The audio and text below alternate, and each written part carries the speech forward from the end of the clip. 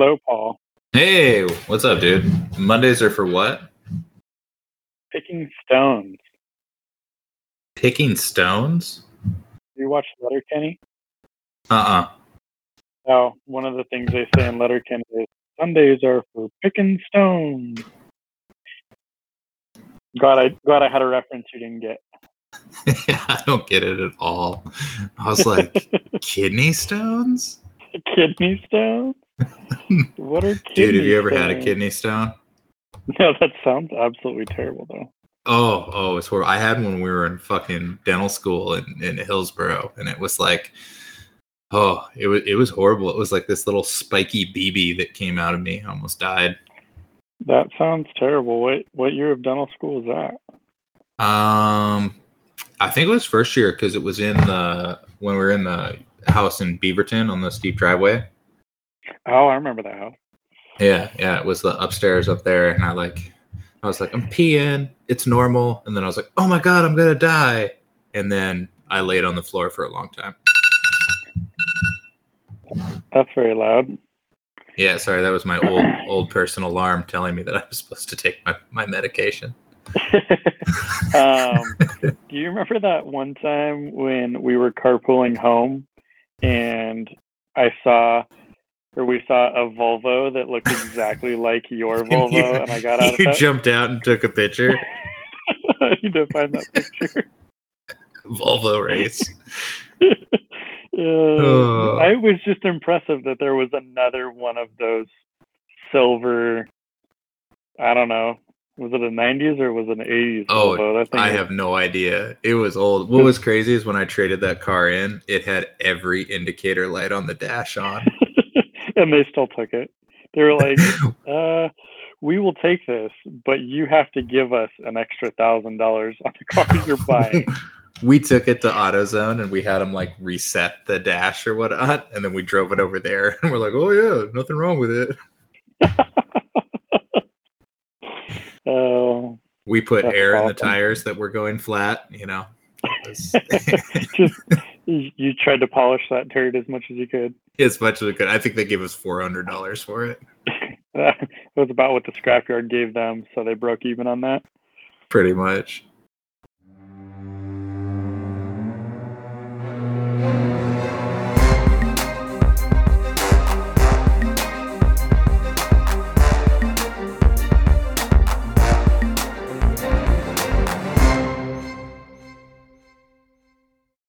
All right, Ryan. Well, Ian is traveling across the country as we speak, so we're going to have to give him a little while to get here. So we figured we'd do a podcast today where we're answering questions from dental students.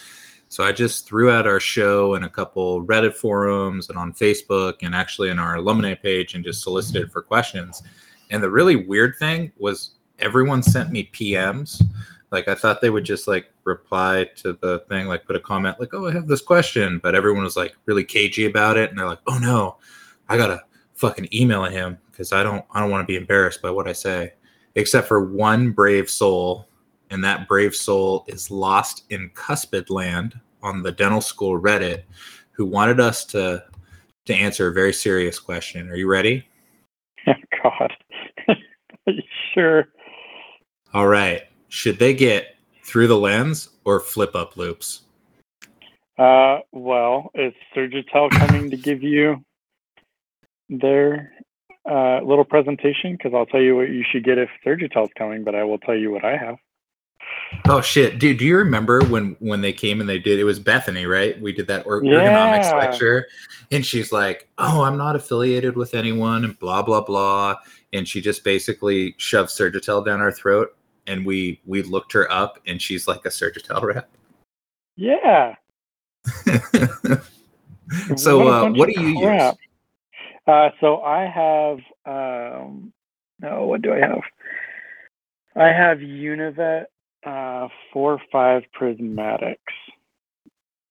And those are through the lens, right? They are through the lens. Sorry, that didn't answer your question. Yes, they are through the lens. And they are wonderful. So my little Univet plug. No, we're not paid by Univet. They use the same glass that Zeiss uses, so you get a really crisp, clear picture, which is I believe their tagline is "Zeiss without the price," right? Yeah, yeah. I mean, I guess that depends on what price you're talking about. They're still expensive, but yeah. And is that the same pair that you got in dental school, or did you get another one? no. So that's one recommendation I have if you're a dental student is whatever your first set is, unless you just go straight to I can't see anything land. Make sure you buy a second set before you get out of dental school, because you get that dental school pricing. Definitely take advantage of your student pricing. Absolutely. I was super happy I did that, and I actually got super screwed on mine. So that was a fun time as well. Yeah, so I'm using orthoscopic through the lens 3.3, which is what I got in dental school. I took our advice that we just gave, and when I graduated, I bought a 5.5 because I was like, oh man, I'm going to want to go up in mag. I want to see more. But then when I got into practice, I found that the 5.5 is like, for what more I can see, it's just not that helpful. And the 3.3s are a little lighter, so I go with that. But I have a wireless light, and I use that for everything. So you actually prefer your 3.3s? You do a lot more surgery, full mouth extraction stuff on a daily basis. Yeah, but I don't wear loupes for that, and I haven't been wearing loupes for implants. I just use them if I'm doing, restorative crowns, endo, that type of thing. And really, for the endo that I do, it's more by feel than anything else. I'm not doing upper molars and stuff, so I don't find that I need the extra mag. So, wait, you don't use loupes for implants? I do not. I'd say like 90% of the implants I'm doing are lowers putting in 2 or 4 for overdentures. Okay. And I'm flapping the whole ridge. I want to check if I'm parallel. Like I find the mag kind of gets in my way. And I've gone back and forth when I'm doing single implants with using my loupes and not using my loupes. And I haven't really established a preference, but half the time I'm doing that guided. So, it's hard to fuck it up. It is. That's very interesting. So one of my mentors can't use loupes. So, I mean, he does all kinds of crazy zygomatics and all kinds of fun stuff like that. And he doesn't wear loupes for anything, and he does molar endo and all of that. And I've always found it super interesting that people can work that way, because if I don't have my loupes, I feel like I can't see anything and I'm completely useless and I have no faith in what I'm doing. So it's interesting to hear. I didn't know that about you, that you tended to not wear loupes. Yeah, for surgery anyway. Do you wear loupes for surgery? Oh yeah, I wear my loupes for everything. Oh, crazy. Yeah, I just feel like I can't see. I trained myself to use magnification, and when I went from my 3.5s to my 4.5s, everyone talks about the expanded field and all of that. I found that I really don't care about anything other than the tooth I'm working on. And different from you, I do a lot of first and second molar endo on super tiny canals. And so it's super helpful to be able to see what I'm doing. But even my implants, I still place my implants with 4.5 mag. Yeah, and I think what it comes down to is we're kind of, as we show our divergence, it's about personal preference. So, I mean, when you're loop buying, and we actually got like a ton of questions on like declination angle, mag, TTL or flip up. I think it's really about personal preference. And I just recommend try on a ton of loupes. Everything you try on, put it on your face, find something that feels good. Because your first pair of loupes, I mean, you're going to suck at everything you do anyway. So just getting the idea how to work under the mag and through a mirror and all that type of stuff is the more important part of it. Yeah, I 100% agree with that. I don't think it necessarily matters what you buy. I would say make sure that if you're going to buy a new pair of loupes before the end of dental school, make sure it's something of quality. Don't go super cheap, because that's the last time you're ever going to get that pricing. So buy something that is worth your time if you're going to do it. Yeah, for sure. Like the 5.5s I got, I think I got them like 2,500 off. I mean, it's pretty good. I mean, even that I don't use them, it's like I like having them as a backup in the office. Yeah. So my set, I got the pair I have now at senior vendor fair, and then we graduated and went through the summer, and they never came, and I never heard anything. And then fall vendor fair came around, and so I had already graduated, and I went back to fall vendor fair. There was a new rep, and so I went up to him and I was like, "Hey, I ordered these Loupes at senior vendor fair last year. I have seen or heard nothing. Here's my confirmation." And they looked it up and they're like, "Oh, this never actually got put in the system." Oh, jeez. Like, okay, cool. So they gave me the student pricing that I would have got. They threw in the light and 2 batteries with it. So I only had to pay for the Loupes and I got my light and 2 batteries. So it was nice to see that customer service part of it. Like, hey, we actually really messed this up, so let's fix it for you. So kind of on the same thing, we've hit mag, we've hit through the lens flip up. Have we? What do you feel about declination angle? Like, how important is that? I think when you're starting out, it's super important. It does take a big toll on your neck having something that's super heavy, especially if you go with like 5.5s. Mm-hmm. But once you've been out a little while, like we've been out almost 3 years, as crazy as that is, the majority of things that I do, I'm not actually wearing my Loupes and looking for them or through them for that long. Endo is about the only thing that I spend a significant amount of time. I mean, most class 2s take me 10 minutes to do now. So it's not like I'm sitting there for 3 hours hunched over. Yeah. And for me, another thing you might not know about me, Ryan, is I stand for 100% of everything. So really, like on my Loupes, to get like the angles I need, I'm moving my hips. I'm really trying to keep my posture, my head above my shoulders above my hips, but I'm kind of moving around to get those angles. So I feel like I can achieve what I need to achieve with my TTL. I know that flip ups say they have a better declination angle, but I don't really know how true that is. So Brian Wojahn, I don't know if you remember him. He was on the class. Oh yeah. He just bought Mr. those Van 90 degree. Yeah, he Dr. Van Valkenburg.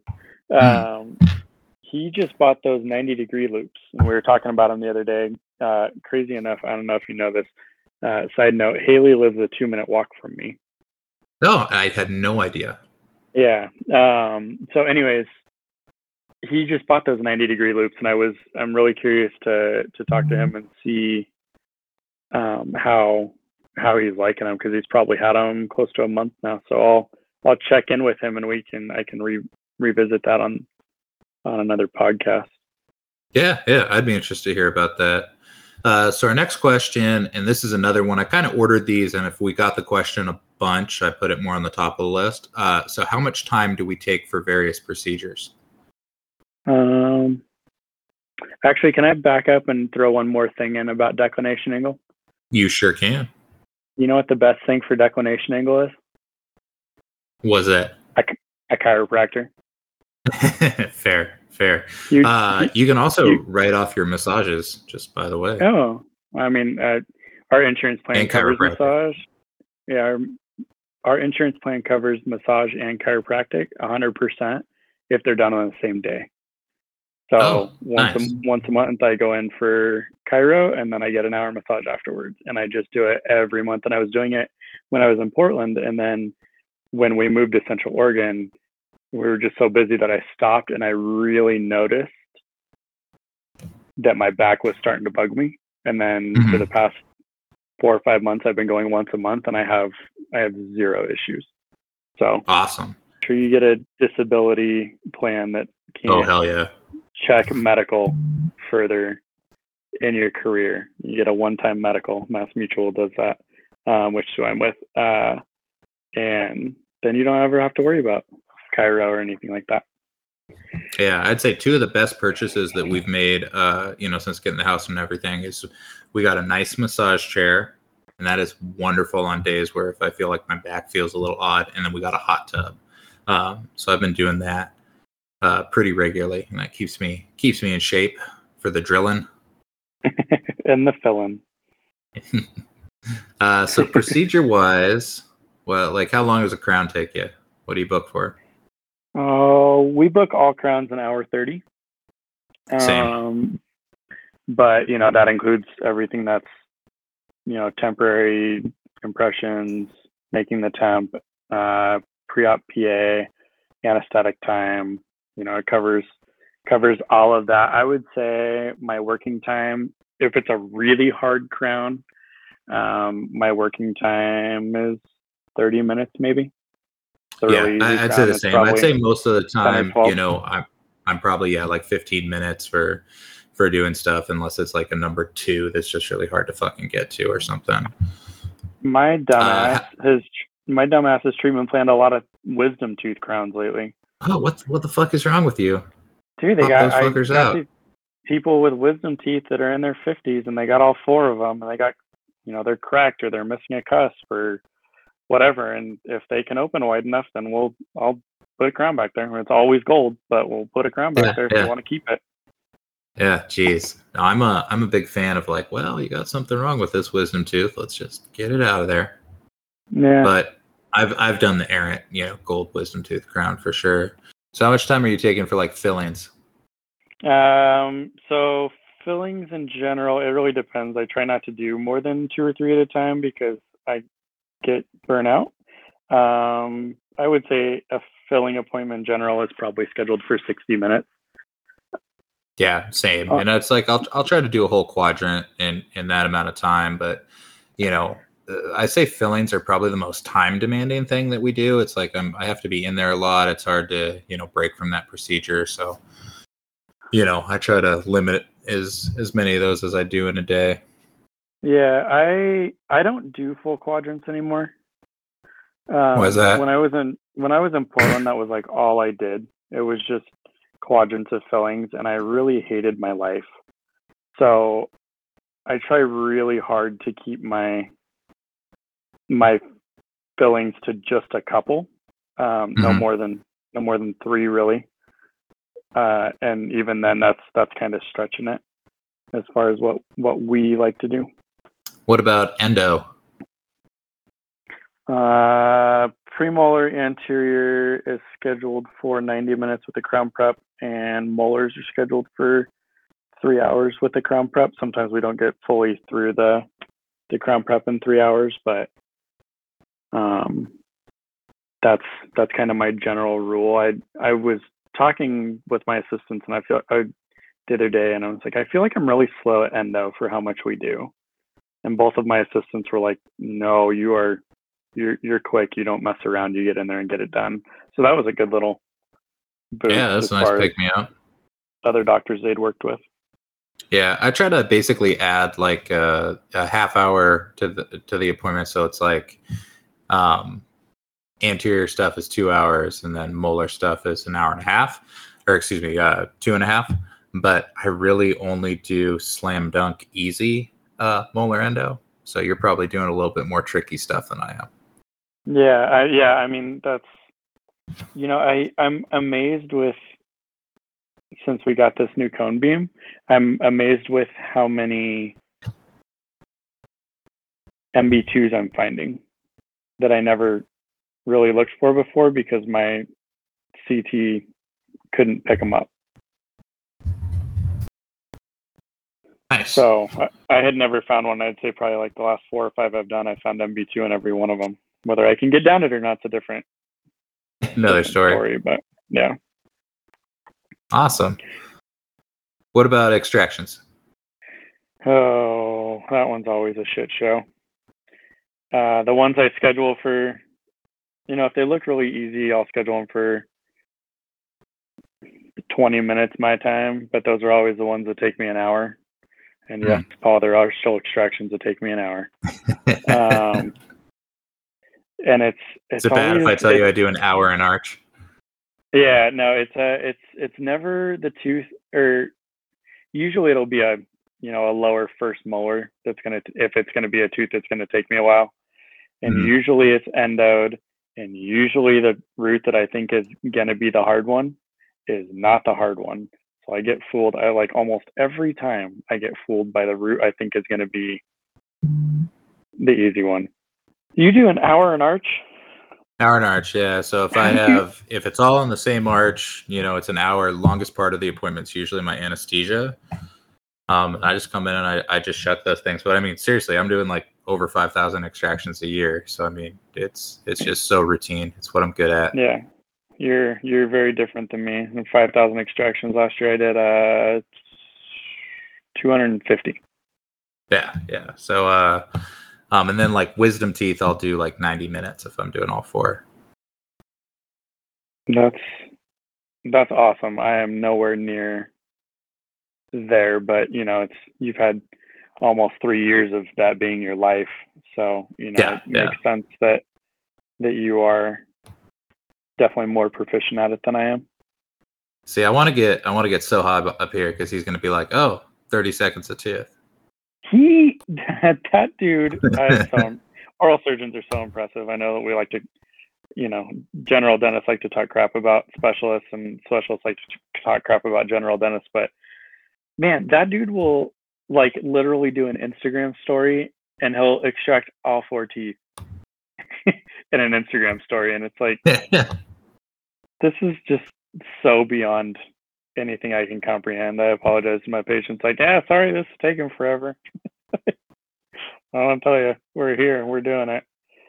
Yeah, I have an oral surgeon that comes in once a month, and sometimes he's doing the full arch cases with sedation, and it's just amazing. Like, I think I'm pretty quick, and then I'll be like, how the fuck did he do that fast? And there's implants in there too. Jesus. He was done in 30 minutes. What am I doing wrong? So this next question is kind of cool. I jumped this one up a little bit, but we got this off of our alumni page, and we got it from one of our formal faculty. It came as a private message, so I'm not going to say who, but they ask, what do we feel like makes a good faculty member? Yeah, our faculty, dude, is listening to our podcast. How fucked up is that? Shout out, guys. My wife keeps telling me to make sure I keep my discussion professional. Yeah, too late for that.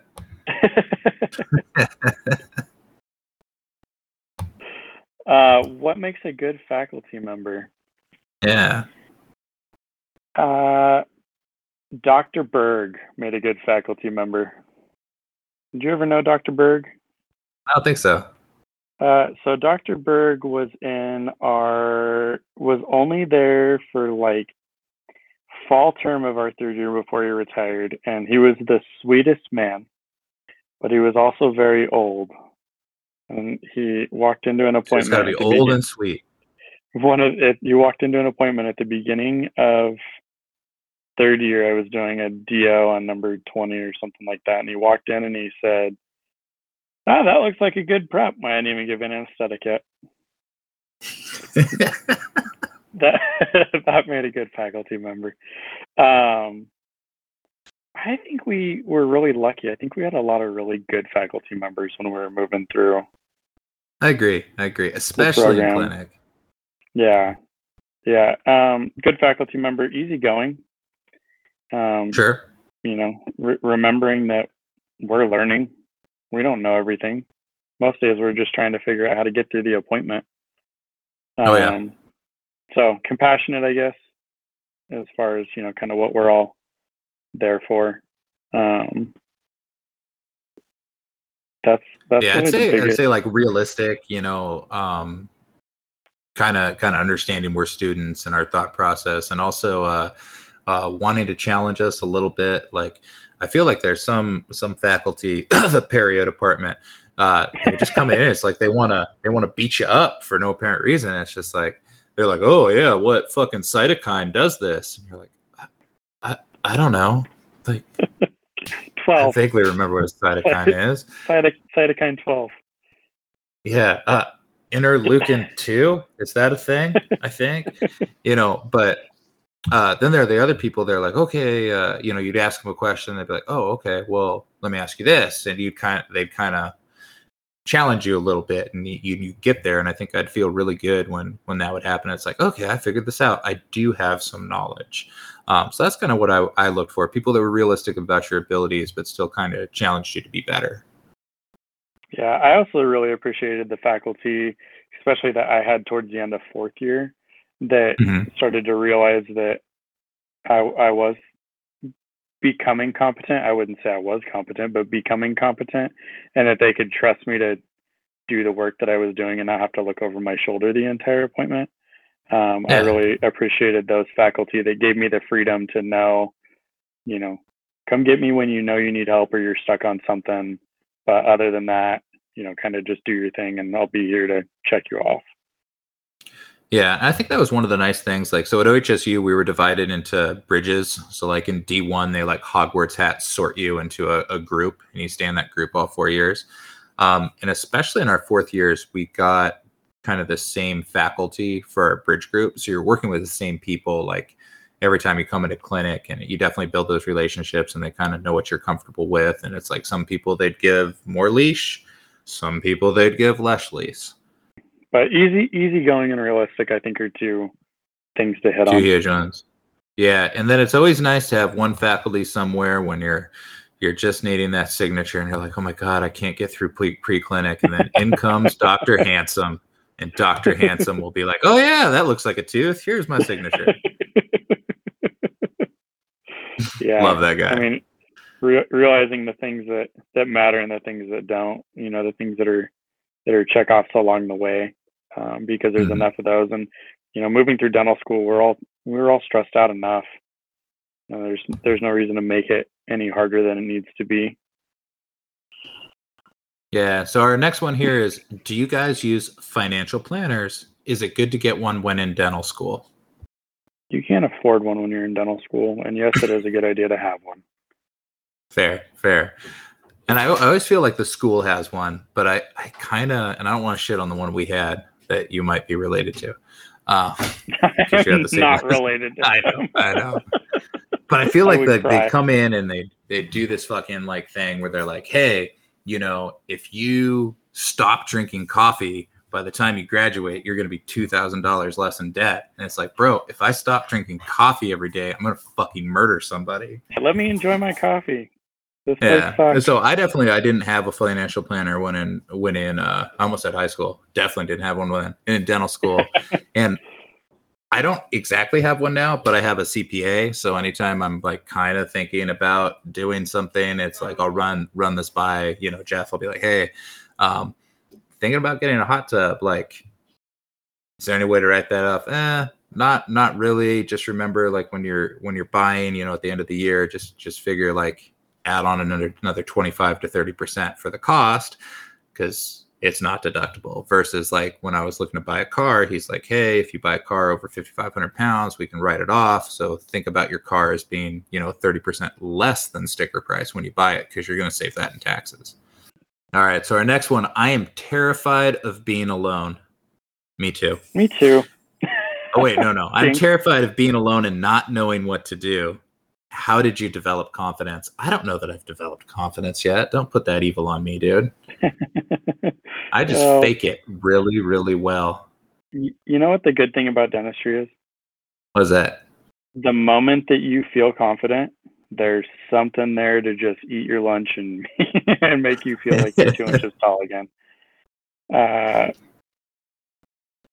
So that's you're probably a better representation of that, Paul, because you kind of came out and were more, even though you're part of a DSO, you were a little more solo to start with. A little bit, but I mean, I kind of knew my limitations. I knew like surgery was not my strong point. So, I kind of set up and I found some mentors and sought out some extra training to kind of develop that. But, definitely, things happen and you see them. And anytime you see something for the first time, you're like, holy fuck, what do I do? I mean, I texted you a picture today. I'm like, Ryan, what the fuck is this? How is this a thing? How did they get a filling there? And you're like, dude, when the primary tooth fell out, they got into the mesial there. I'm like, oh yeah, that makes sense. And now the next time I see that, it's not going to weird me out. Yeah. Yeah, I mean, I think I got lucky and I came out and went to work with a group that had a really strong support system. I'm, not in that group. I'm adjacent to that group now, and I'm still a part of their doctor chat that there's 12 guys in that, we just talk cases all day long. So it's finding that support system. I mean, not everyone's going to be lucky enough to have that exactly, but Yeah, but I mean, we there's even have a group chat with some of the people that we graduated with and whatnot. And yeah. I feel like Mm-hmm. we throw things in there like all the time. So it's just like have a network. Don't be afraid to phone phone a friend. I mean, you can get on Facebook groups and be like, hey, I have a patient in the chair. This is going on. So that you're never truly alone. And I think when you realize that you're never truly alone, and there's always a resource that you can look into, you feel a little bit safer. And when you feel safe, you can exude confidence, whether it's real or not. Well, when you feel safe, you can push your boundaries a little bit too. I mean, I still get terrified when I see something for the first time. Anytime I do impacted thirds, I'm shaking in my boots. Like, it's just the way I am. If I haven't placed an implant in 3 months and I go to place an implant, I get a little bit nervous. Or if I'm doing an endo and I haven't done one in a month, I get nervous. Like, and I think that that's healthy. But I think, like you said, realizing that it's not just you.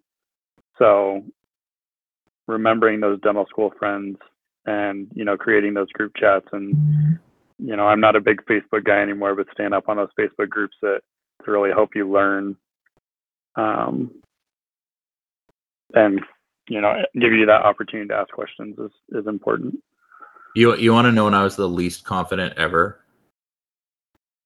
Today. I got a story, dude. So we're in dental school and we had some faculty person came in and they had a tooth and it was like completely bombed out. They're like, oh, I want to save it. And I had some faculty look at them like, oh, I think we should extract this, but they want to save it. And they're like, oh no, you just do a big filling there. I was like, okay. So I scheduled them for the big filling. So come in for the big filling, and you actually assisted me on this. I think I know exactly which one you're talking about. You know where I'm going, right? So we start removing decay, and like there was so much like gingival invagination into like where the holes in this dude's tooth were. So I'm burning that, and all of a sudden it's just like blood everywhere, and we're like, oh shit. Get some Viscostat or something, and you got some hemostatic agent, and we put it in there, and it stopped bleeding. I'm like, cool. And then I poked it, and it was like brown pudding kept coming out of the tooth repeatedly for 5 minutes, and I had no idea what was happening or what was going on. And I kept just looking at Ryan, like giving him looks, like, dude, I don't know what I'm doing. Should I drill? Should I not drill? What do I do?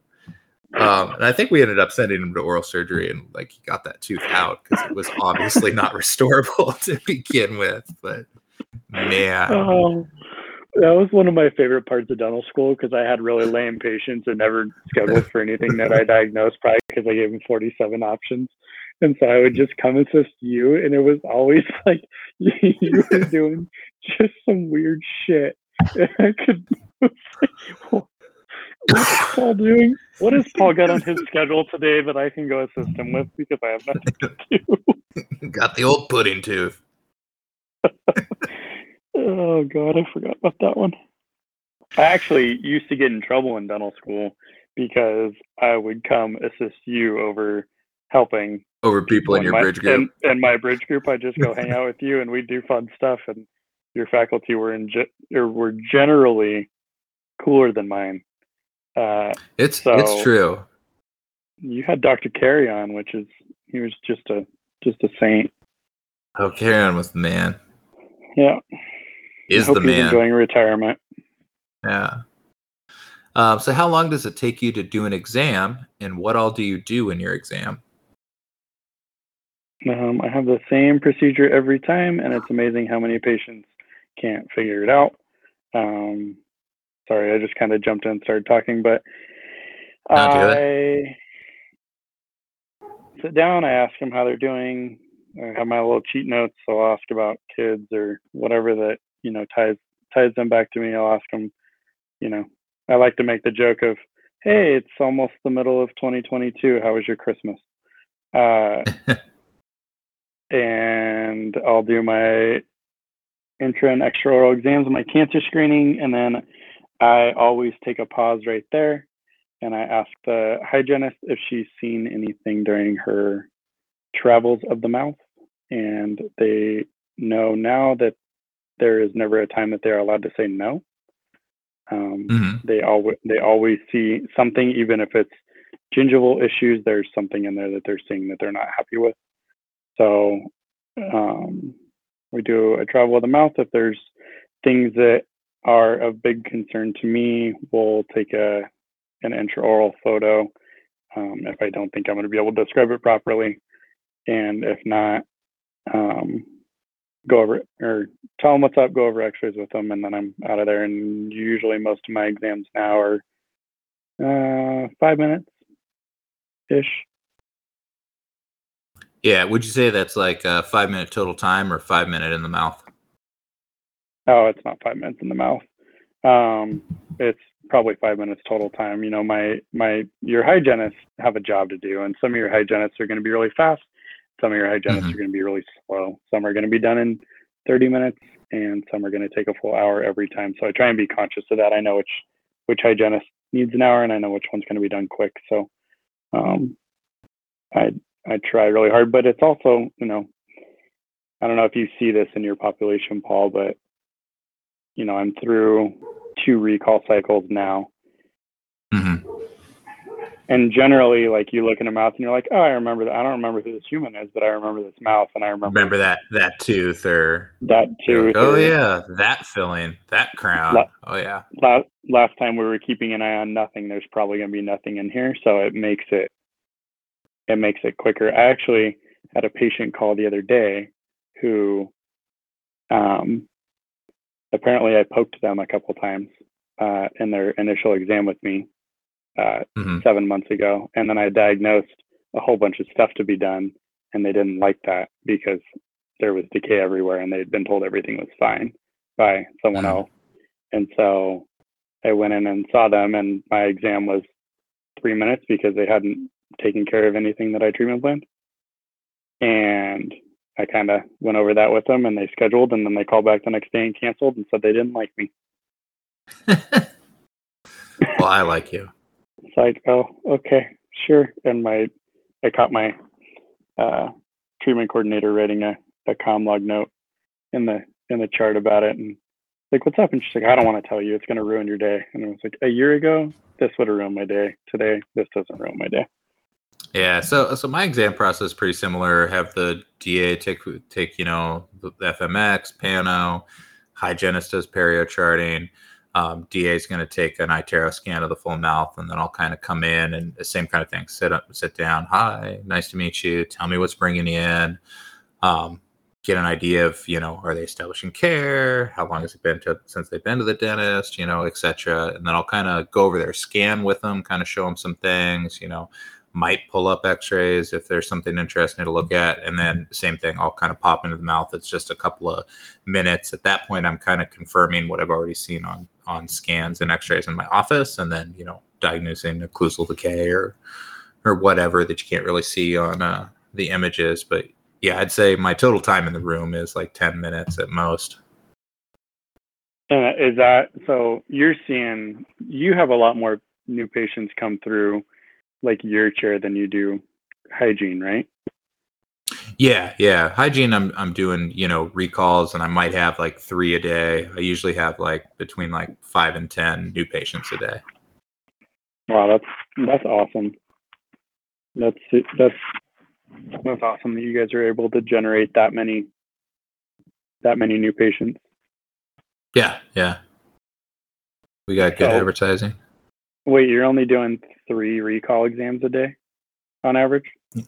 On average, yeah. Sometimes it might be more, sometimes it might be less.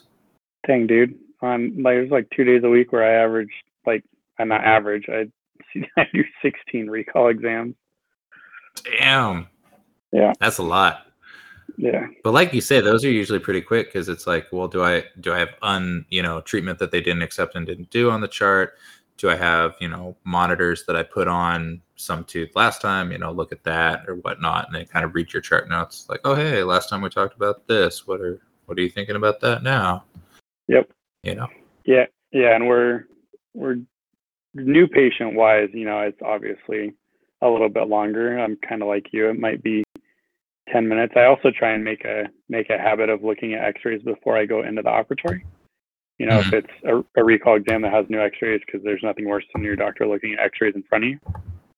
Yeah, 100%. So I'll look at that and treatment plan any class 2 decay I see, or, if there's crowns I have questions about, then I'll make a little note of them. And then when I walk in, stuff's already treatment planned, and I'm not trying to tell my hygienist what to put in the computer.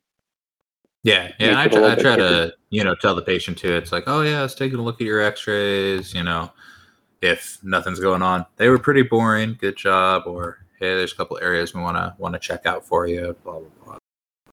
Yeah. So what do you do the same as you learned in dental school?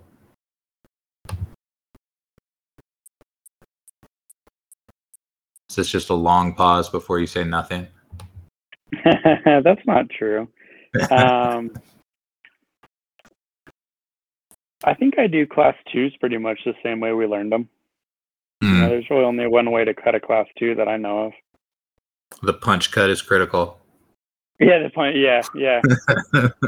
I do my punch cut, and I stop, and I take an X-ray to make sure that my punch cut is in the proper spot of side of the tooth. No. Wait. Hold on. Did you say you do a punch cut and then you take an X-ray? Yeah, it's super efficient. You're fucking with me. Okay. It's like, what? Help. Yeah, I do a prep check after that. I have one of my assistants look at it. Yeah. I do that. There is one thing I can actually say that I do the exact same way that I did in dental school. Mm-hmm. I perio chart the same way. You got to explain that one to me. I mean, how else do you perio chart? There's only one way to perio chart. I mean, but do you do it? Your hygienist does it, right? No, I do it. Oh, gross. So that's one of the things is like, since we take, Advantage Organ Health Plan, when we do an exam, because they qualify for a yearly exam, and they, might not be ready for a cleaning yet, because they only get one cleaning and one exam a year. So they might not be ready for that yet, or we're getting them in because, they're diabetic and we need to make sure we get their exam done. I have to perio chart during that. And then also you're supposed to perio chart when you do an endo diagnosis. So I perio chart them. Yeah. I mean, my hygienist comes in and perio charts for that. It's rare. Like if she's gone or something, I'll perio chart. But anytime I've had a new hygienist, it's like she'll perio chart somebody and then I'll perio chart them, or vice versa. And I'll kind of check, make sure we're dialed in and kind of standardized. I'd say I do endo pretty much the same. I think we had a really, really good endo program at OHSU. My technique is different, but I mean, I do the same steps, kind of, up until obturation. Yeah. I mean, I obturate a little different because I don't have a whatever the fuck that we use there. But kind of the clean and shape and the irrigates, all the different things there.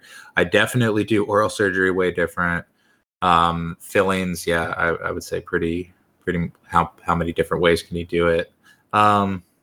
Crowns, I guess I'm a little different. I feel like I learned how to be more efficient than what they taught us. Yeah, I found the coolest way ever to prep crowns, and then I stopped liking that way, so I've gone back to putting margins on everything. Which I started because I didn't like my marginless preps on anteriors, and so I was like, I'll just put margins on my anteriors and do my posteriors the same way. And then before I knew it, I was just putting margins on everything, and so here we are. I'm back to packing cord and all of that, which I got away from for 2 years. Gotcha. Yeah, it's rare that I pack cord. I mean, I'll usually grab a laser before I pack cord, and it's like the iTero now is so good at being able to differentiate what's tooth, what's tissue, that I feel like a lot of times I don't need it. I really think I'm liking iTero. Everyone keeps talking about it. iTero, and my other buddy just got one, and he loves it, and I'm It's probably good gonna stuff. have to bite the bullet and buy one.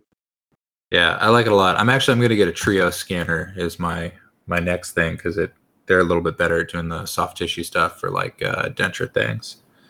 I just think that'd be super cool. Yeah, go ahead.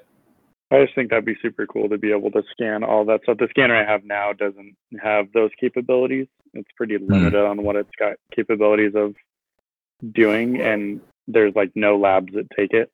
So I'm thinking about what shift is next, and I'd really like to be able to print my ortho models, and there's some cool programs out there where you can digitally place brackets.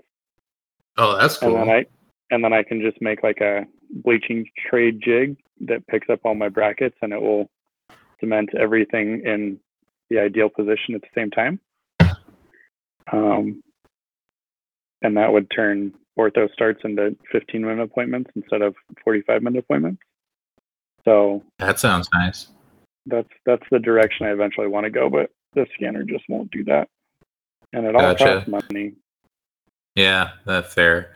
So kind of going on the same thing, what is something that you do drastically different than dental school? Long pause, and then you say everything? Yeah, right. I mean, there's definitely variations on everything. I feel like I need to come watch you do oral surgery. You know what I just thought of, Paul? You know what I do 100% differently than we learned in dental school? What's that? Implants, because we learned nothing. Fair.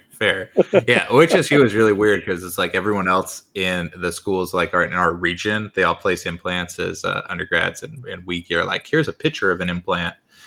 We're like, it looks like a screw, and they're like, you're right, it is a screw. Okay, moving on. I think I do anesthetic a little different because I use fucking Articaine for everything. Do you? Oh God, yeah, I love my Articaine. You Articaine IA? Oh yeah. You Articaine mental? Oh yeah. Huh.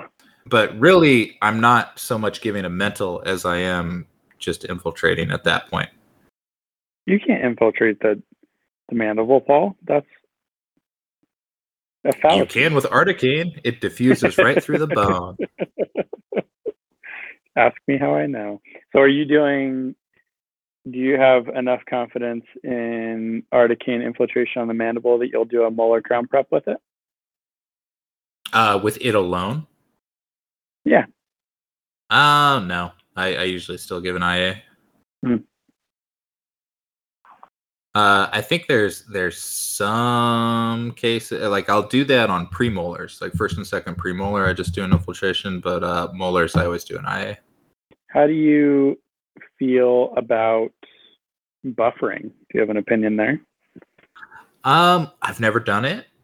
I've heard from you that it works well and things, but yeah. So for those of you that are listening that don't know about buffering anesthetic, you add there's a really scientific way, or you put you add 8.4% sodium bicarbonate to your anesthetic, and you take another syringe so that everything stays clean, and you inject into your carpule until half of your stopper is out of the carpule, and that is the appropriate amount, and then you give anesthetic like normal. The research says that total pulpal anesthesia for a maxillary tooth is 45 seconds. For an IA, it is 90 seconds to complete anesthesia. So you can do anything on it. I know quite a few doctors that will buffer Articaine for crown prep on 30, and they do buccal and lingual infiltration, and then they do their prep. Nice. The bicarbonate's a little more basic, so it raises the acidity of the anesthetic back up, so it penetrates the nerve and the bone a little bit quicker. I was doing a lot of it, and then I had a patient that was numb for like 3 days afterwards. That's the other cool thing, is it makes it hang around for a super long time. And so I kind of got away from it, and I was having some patients that were reporting some more post-op sensitivity at the injection site, soreness and stuff like that. So I kind of started shying away from my buffering, but I still buffer for all of my endo and some of my extractions if I think they're going to be really pussy and gross. Those are the best. Yeah. So what do you do if you have a patient that is derogatory or racist? Bye. Yeah. See ya.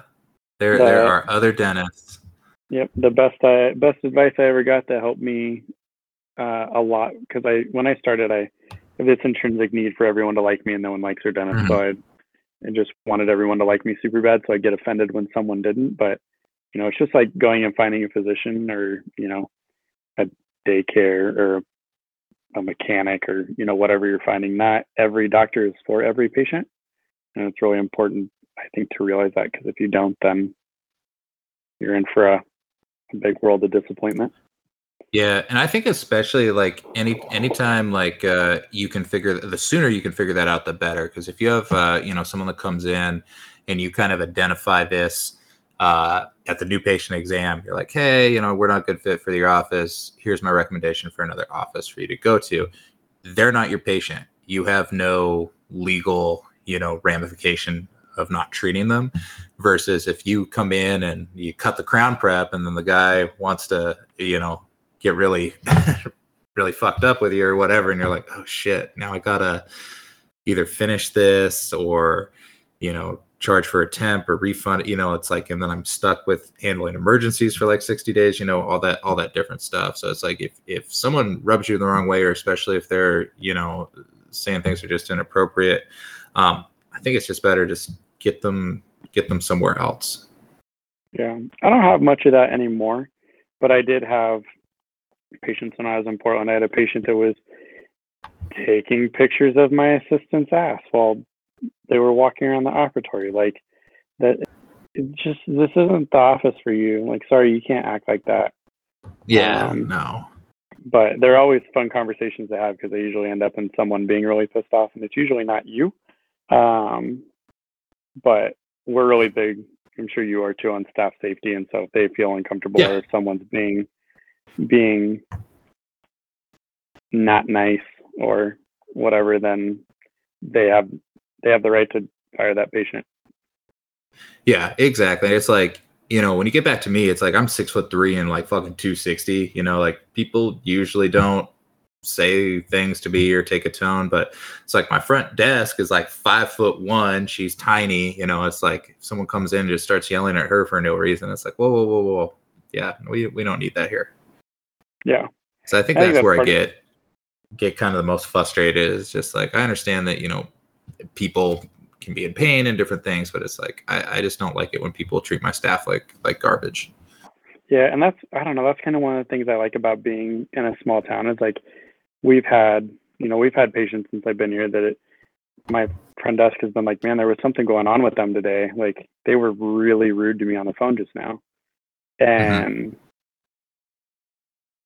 I'd normally look at them and be like, you're probably just on the wrong end of a bad day for them. Like, they've probably got something going on. You're just on the wrong end. And without fail, I think almost every single time that patient's called back like a couple days later and been like, I'm really sorry that I was mean to you on the phone. Or next time they come in, they're like, I'm really sorry I was mean to you that day. Like, in general, I don't see people that want to be assholes. Yeah, which good.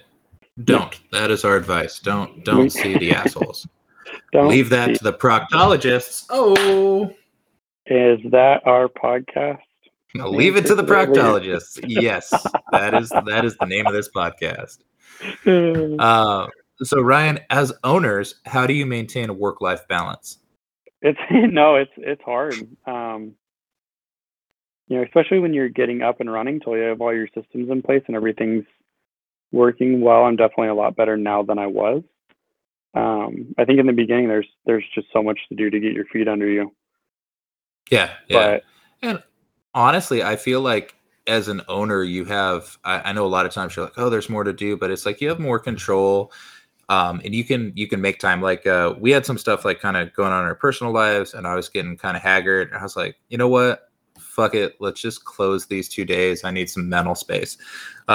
So we closed last Friday, and then I'm closing tomorrow, and I'm just taking some time to do some stuff in my personal life and things, and it's not going to impact me like at all, versus if I had to take PTO, or do I even have PTO to do that, or who do I have to call to do it? So it's like, I think it's important to be like aware of what's going on in your mental state, and, take time when you need it. And then I try to budget time for myself every week to just do little fun bullshit things that I enjoy to do, so I don't get, just stuck on doing dentistry all the time.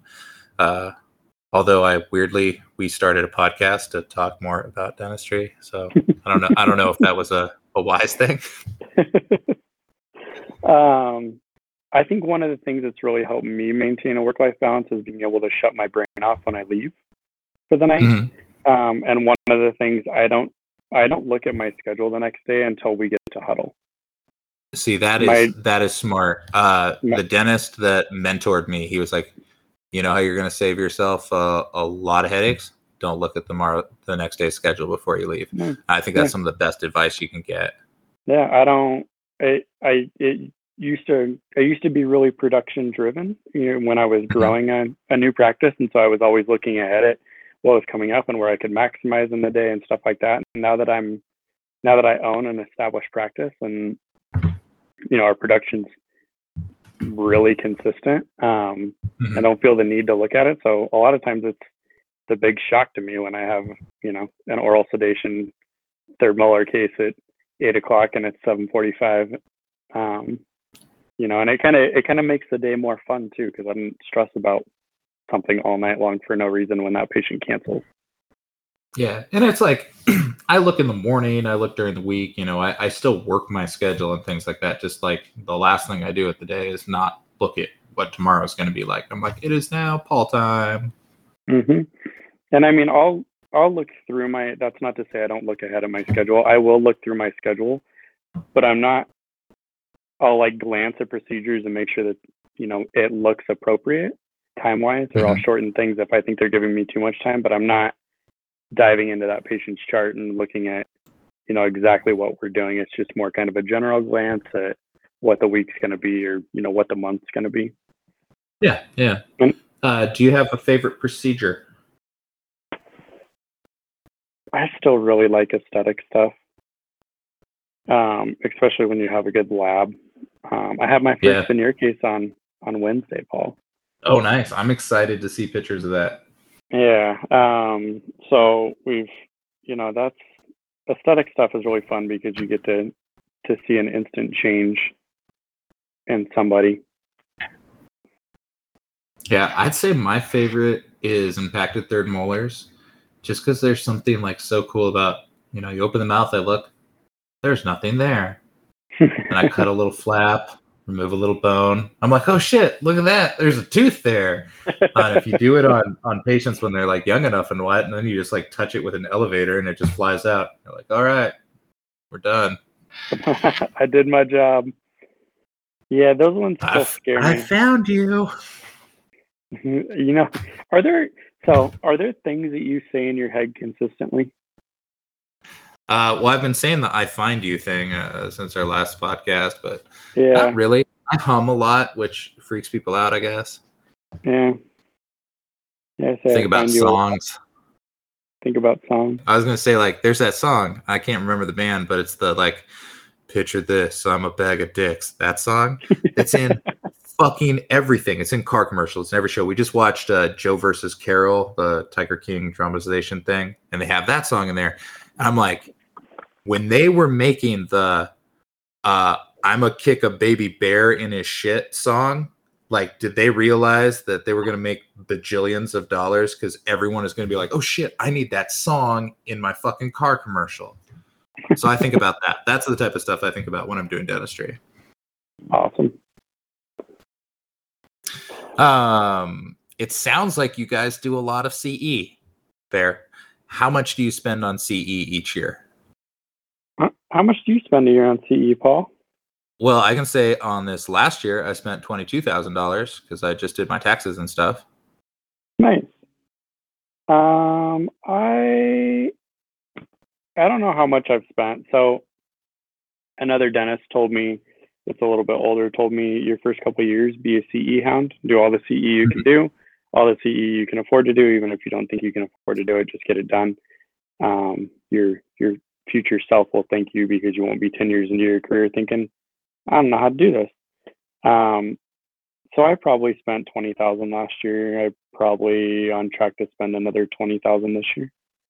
Yeah, and that's kind of what I'm looking for. There's this cool kind of extension of the implant coursework that I did where they do like sinus lifts and ridge splits and some different things that I don't necessarily know that I will incorporate those things into my practice, but I kind of am interested and want to learn more about them and kind of do them under guidance of some oral surgeons and things. So that's kind of the big one that I'm looking at doing this year. And then like I just signed up for Oregon Dental Conference because they've got like 20 hours of virtual CE that'll hit all the boring stuff like law and med emergencies and whatever else we have to do for our license.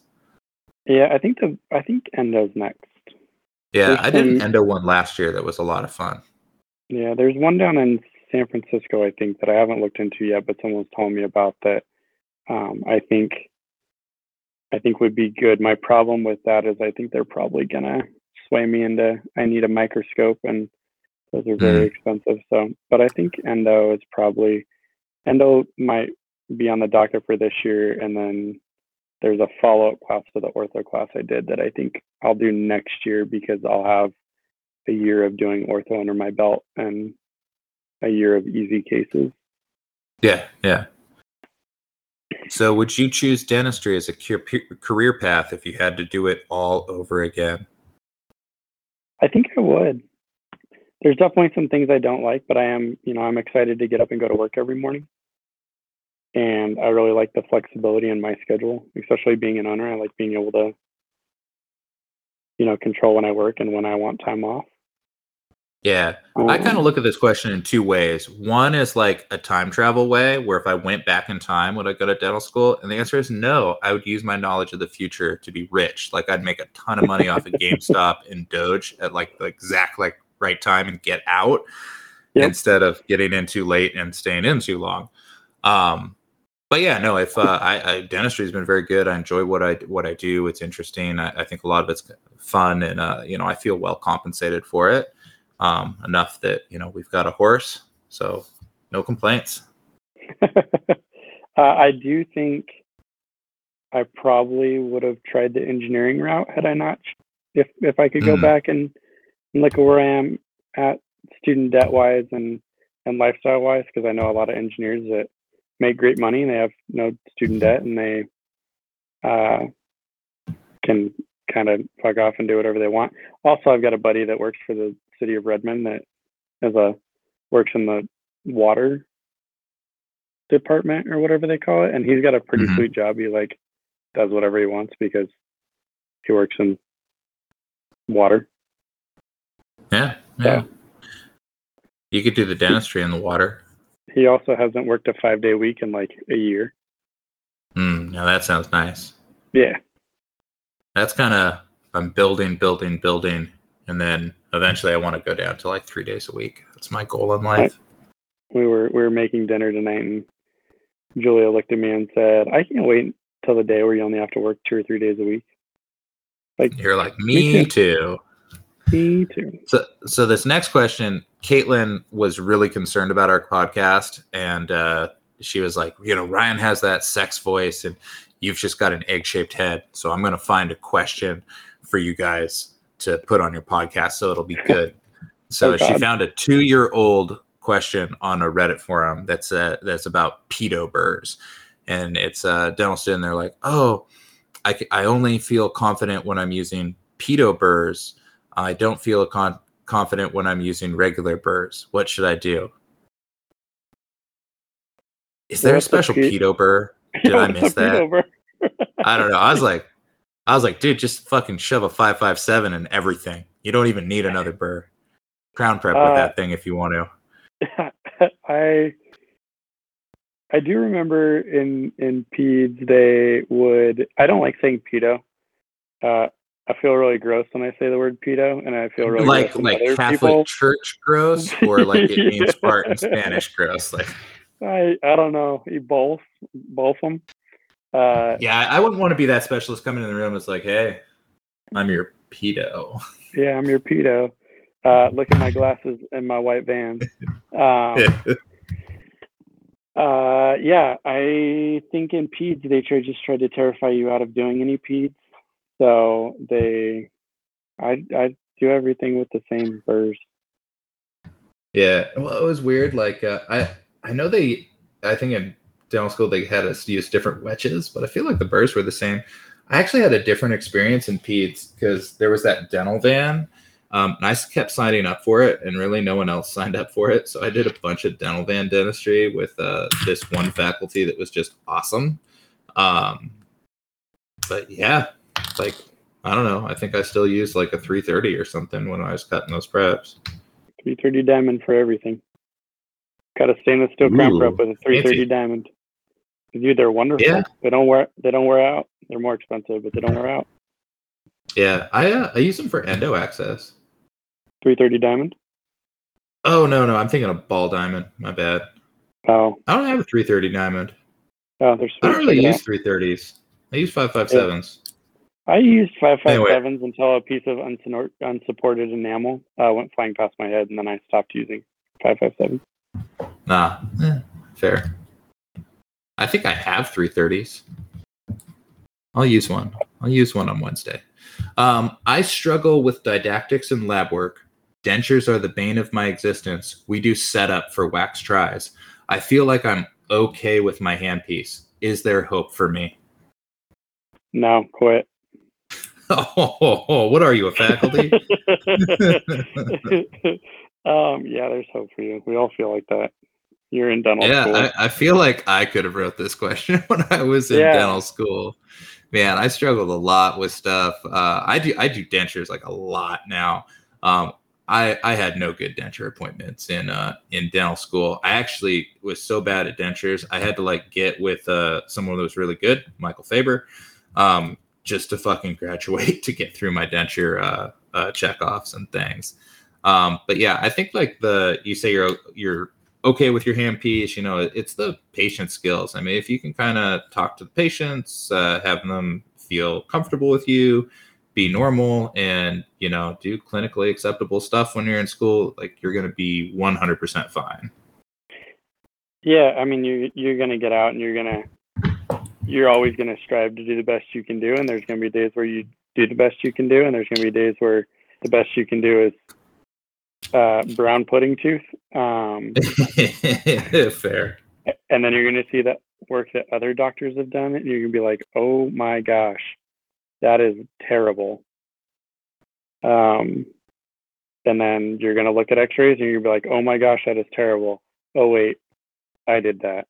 That's my terrible. Yeah. Oh, that's my terrible. I think we all went through that. I mean, there was definitely a time in dental school where, I was really concerned about my abilities, and you get through it. It's just, you might have to work a little harder to learn that stuff, but yeah. And something too, like, I think is important is like have a friend group that you can have like that conversation with. When I was ASDA trustee, like I got elected trustee and I went to these board meetings and I met, all these, these 12 other people that were elected trustee, and like people like fucking, Rupali and Craig McKinsey and Brandon and shit. And I was like, oh my God, like these people are so absolutely amazing. Like I don't belong here. And, it's called imposter syndrome. And it's something that's just really big in our field. And I remember like a couple, months into it, we were out somewhere and someone was saying something about how they were like intimidated by like me. Like, because I was good, and I'm like, what the fuck are you talking about? Like, I worship the ground you walk on. I don't belong here. And it's just it's once you realize that everyone kind of has those feelings from time to time, I think that normalizes it, and it just sounds like you're a normal dental student, and you'll get through it. It gets better. Yeah, I would be willing to bet if you talk to your classmates that you're going to find you're not the only one that feels that way. We all struggle 100%. through it together, but it's really hard to admit when you're having trouble with something, because you want to look like you're doing really well, and you're making it. You're doing that fake it till you make it, but you'll be just fine, I promise. Just keep working. And I'll tell you a secret. If you're listening to this podcast and you're like, that doesn't sound exactly like my question, it's because I merged two fucking questions together. So there's two of you that ask the same, like, pretty much exact thing. So you'll do fine. You're not alone. Yeah. So the next one here, I hate surgery. I can't handle the blood. I'm afraid I won't be able to get a job if I can't do extraction. Advice. Absolutely not. There's people in our class, and there's a whole entire generation of general dentists that didn't do any surgery. Mm-hmm. If it bleeds, they won't touch it. We had faculty like that. You'll be just fine. You just have to find the practice that's going to be the right fit for you. Aspen Dental or Affordable Dentures, probably not the place you want to go. Probably not, yeah. And it's just like, I'd say just be open with that. Like, hey, I don't do this, and it might make it harder for you to find a job right off the bat. You might have to do a couple more interviews or find the place. But once you find the place that's like hip to that, I mean, you'll be great and you'll be happy. Yeah. Yeah. And I mean, honestly, practice ownership might be the way for you to go, because you have a lot more control over what you do, and being in practice ownership in more of a metropolitan area instead of a rural area might be a really good fit for you, because there's an oral surgeon right down the road, I guarantee it, that will do all of that. And there's an endodontist right down the road that will do all of that. And it's also, I don't know where you're at in your career, but it's not too late to look at going into ortho, because there's zero blood in ortho. So looking into a specialty or cosmetics or something like that, where you're staying away from the blood and guts, if you will, is a good way to look. Yeah, and definitely it's like, from my perspective, like if you came in and you're like, hey, I don't do extractions, I'd be like, okay, do you do fillings? And if you're like, yeah, it's like, cool, you do all the fillings, I'll do all the extractions. We will be very, very happy people. Yeah. Yeah. And my question for that person is, how much surgical experience have they got? And, are they a starting third-year dental student that's done and seen one extraction? Or, are they a graduating fourth year that's been through the ringer a little bit, and they know that that's not the place for them? Yeah, and I tried to pull a little information, and I do not know on that. Yeah. This is a question that came via PM with Reddit, and like very little post history, so I can't really tell. Gotcha. Yeah, I mean, I think that's a big difference too, because I was scared of blood when I was a third year, and now I see blood every day, and especially when it's brown and pudding colored. Especially when it's pudding colored. Oh man, I know exactly where you're going with that. So last one here. What's your thoughts on GPRs? I didn't do one, so I don't know that I have a lot of thoughts on them. Yeah, I think it's like a lot of things that is one of the things that makes dentistry really, really cool is there's just a lot of different ways to do it. So, if you're thinking like, I want to get this extra training to do, more advanced stuff, GPR might be a good thing for you. If you're like, I need to get my confidence up, GPR could be really good. Myself, I started dental school kind of late. So I think I started, what was I, like 34? Something like that. So I was like, man, I don't have time for a GPR, especially. I need to get in and start making money, or my wife will kill me. But if I had to do it over again and I started younger, I would have probably done a GPR just because it would have been really cool to get some of that exposure to different things, and kind of some of the stuff I'm doing now with CE would have been stuff that I could have done in GPR. Yeah, so I think that there's time for it. From what I hear from people that I know that have done GPRs, I think that there's no standardization for them, right? So it's not like going into a specialty program where they're all standardized and you're going to learn what you need. There's some GPRs out there that are like another year of dental school, and there's some that teach you the things that you need to know to be successful and really give you that clinical experience. So from what I've heard with the last couple of graduating classes, I think that a clinically based GPR might be a really good thing to look into, because it kind of sounds like you guys aren't getting a ton of experience. I mean, we didn't get a ton of experience, so I can't imagine what COVID has done, getting 6 clinic sessions a term. Hey, if you're from New York, you just have to do one. So there's that too. Or if you want to live in New York. Yeah.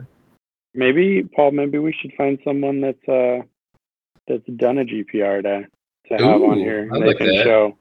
I can think of a couple people off the top of my head, but maybe we could do some brainstorming and see if there's someone we could have on to kind of talk about GPR Live.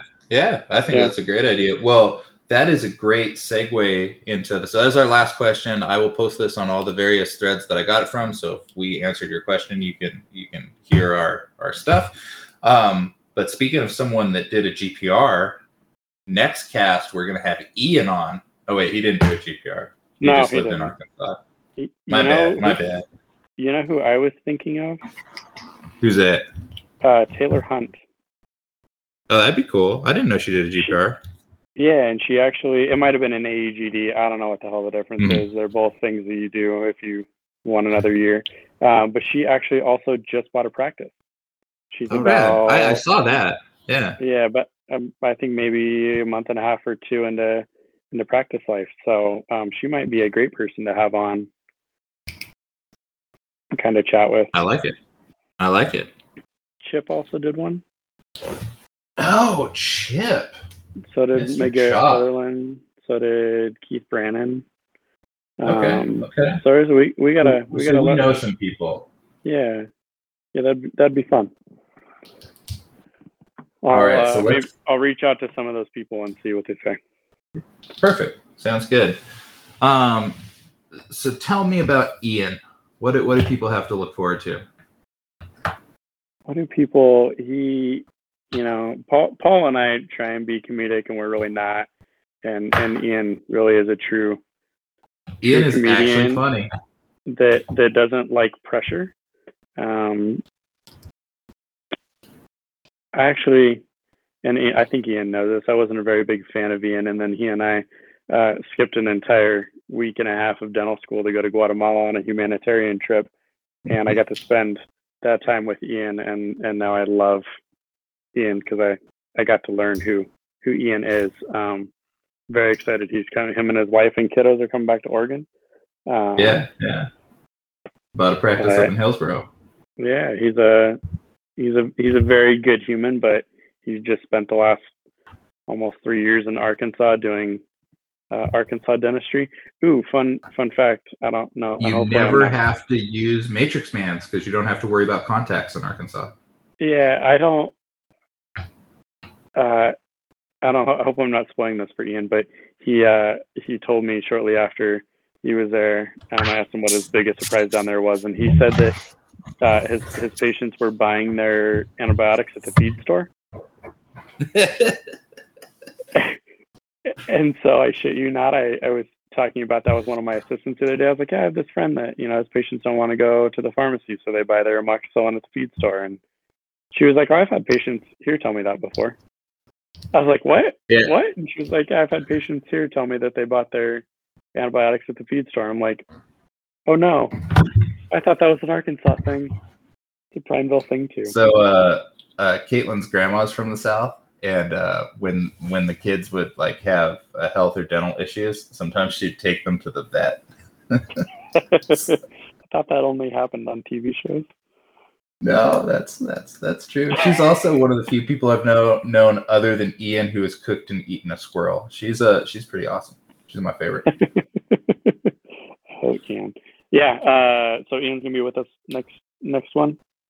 Next one, yeah. So like in 2 weeks there. And I guess just to close out, I said I watched Joe versus Carol, which was pretty fantastic. If you're into the whole Tiger King thing and you want to learn more about that bitch Carol Baskins, you watch anything good recently?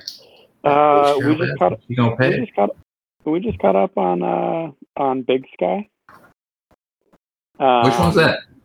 It's on Hulu. It's an ABC show. It's about, I don't really know how to explain it. It takes all kinds of weird turns, but it's about these two like private investigators in Montana. It's pretty good. We're at the end of season 2, and I feel like it's kind of starting to drag on a little bit.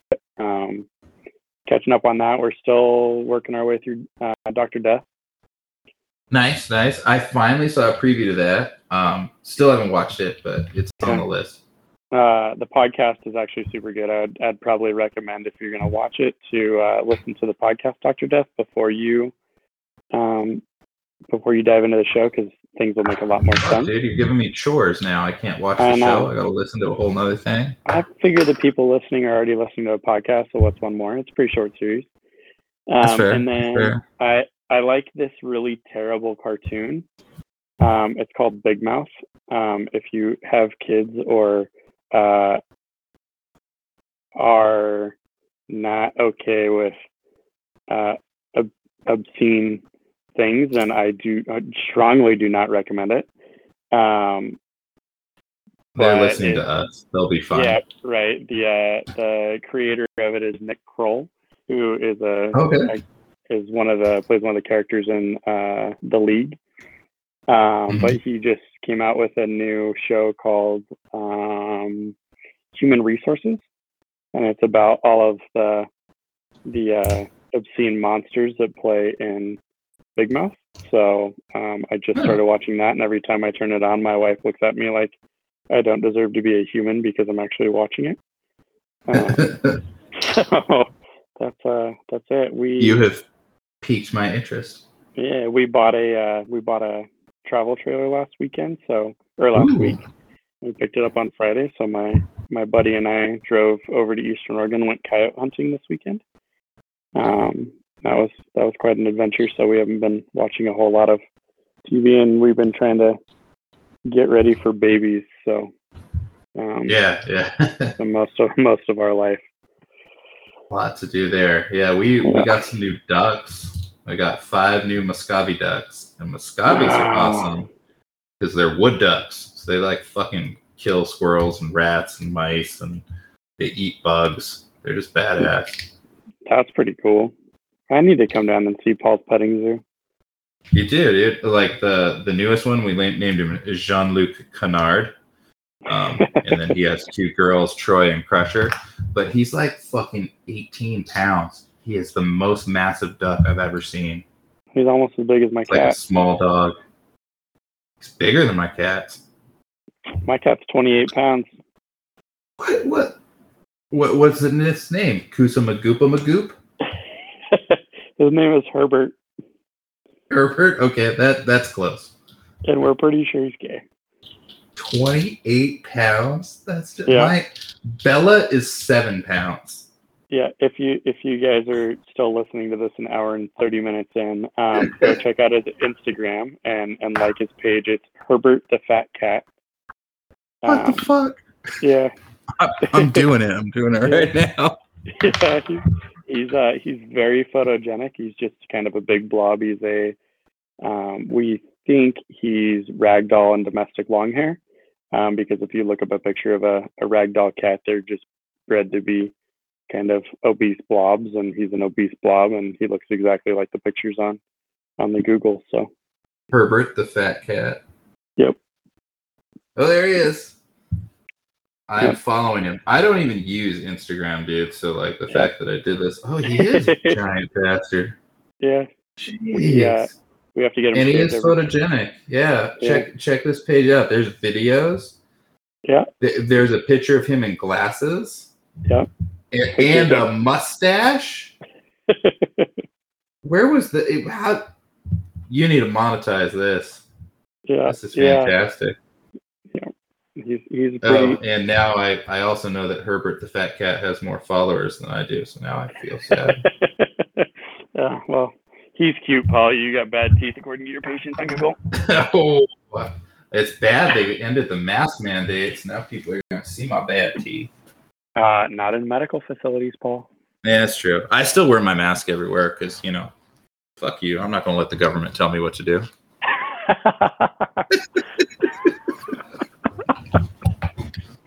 Oh, it's so true. Oh, shit, dude. Well, this is now like a fucking hour and a half. There's actually quite a bit of questions on here. So the next one will probably be shorter, but you'll hear a third voice on the cast. So look forward to that. And Ryan, I will see you later. Later.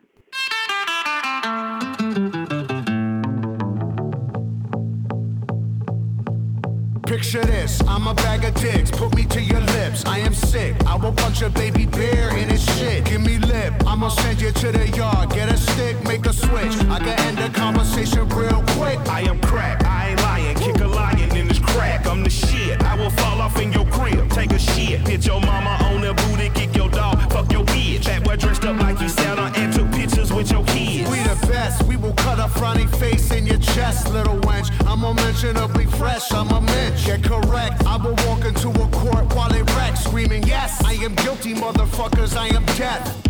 Hey, you wanna hear a good joke? Nobody speak, nobody get choked.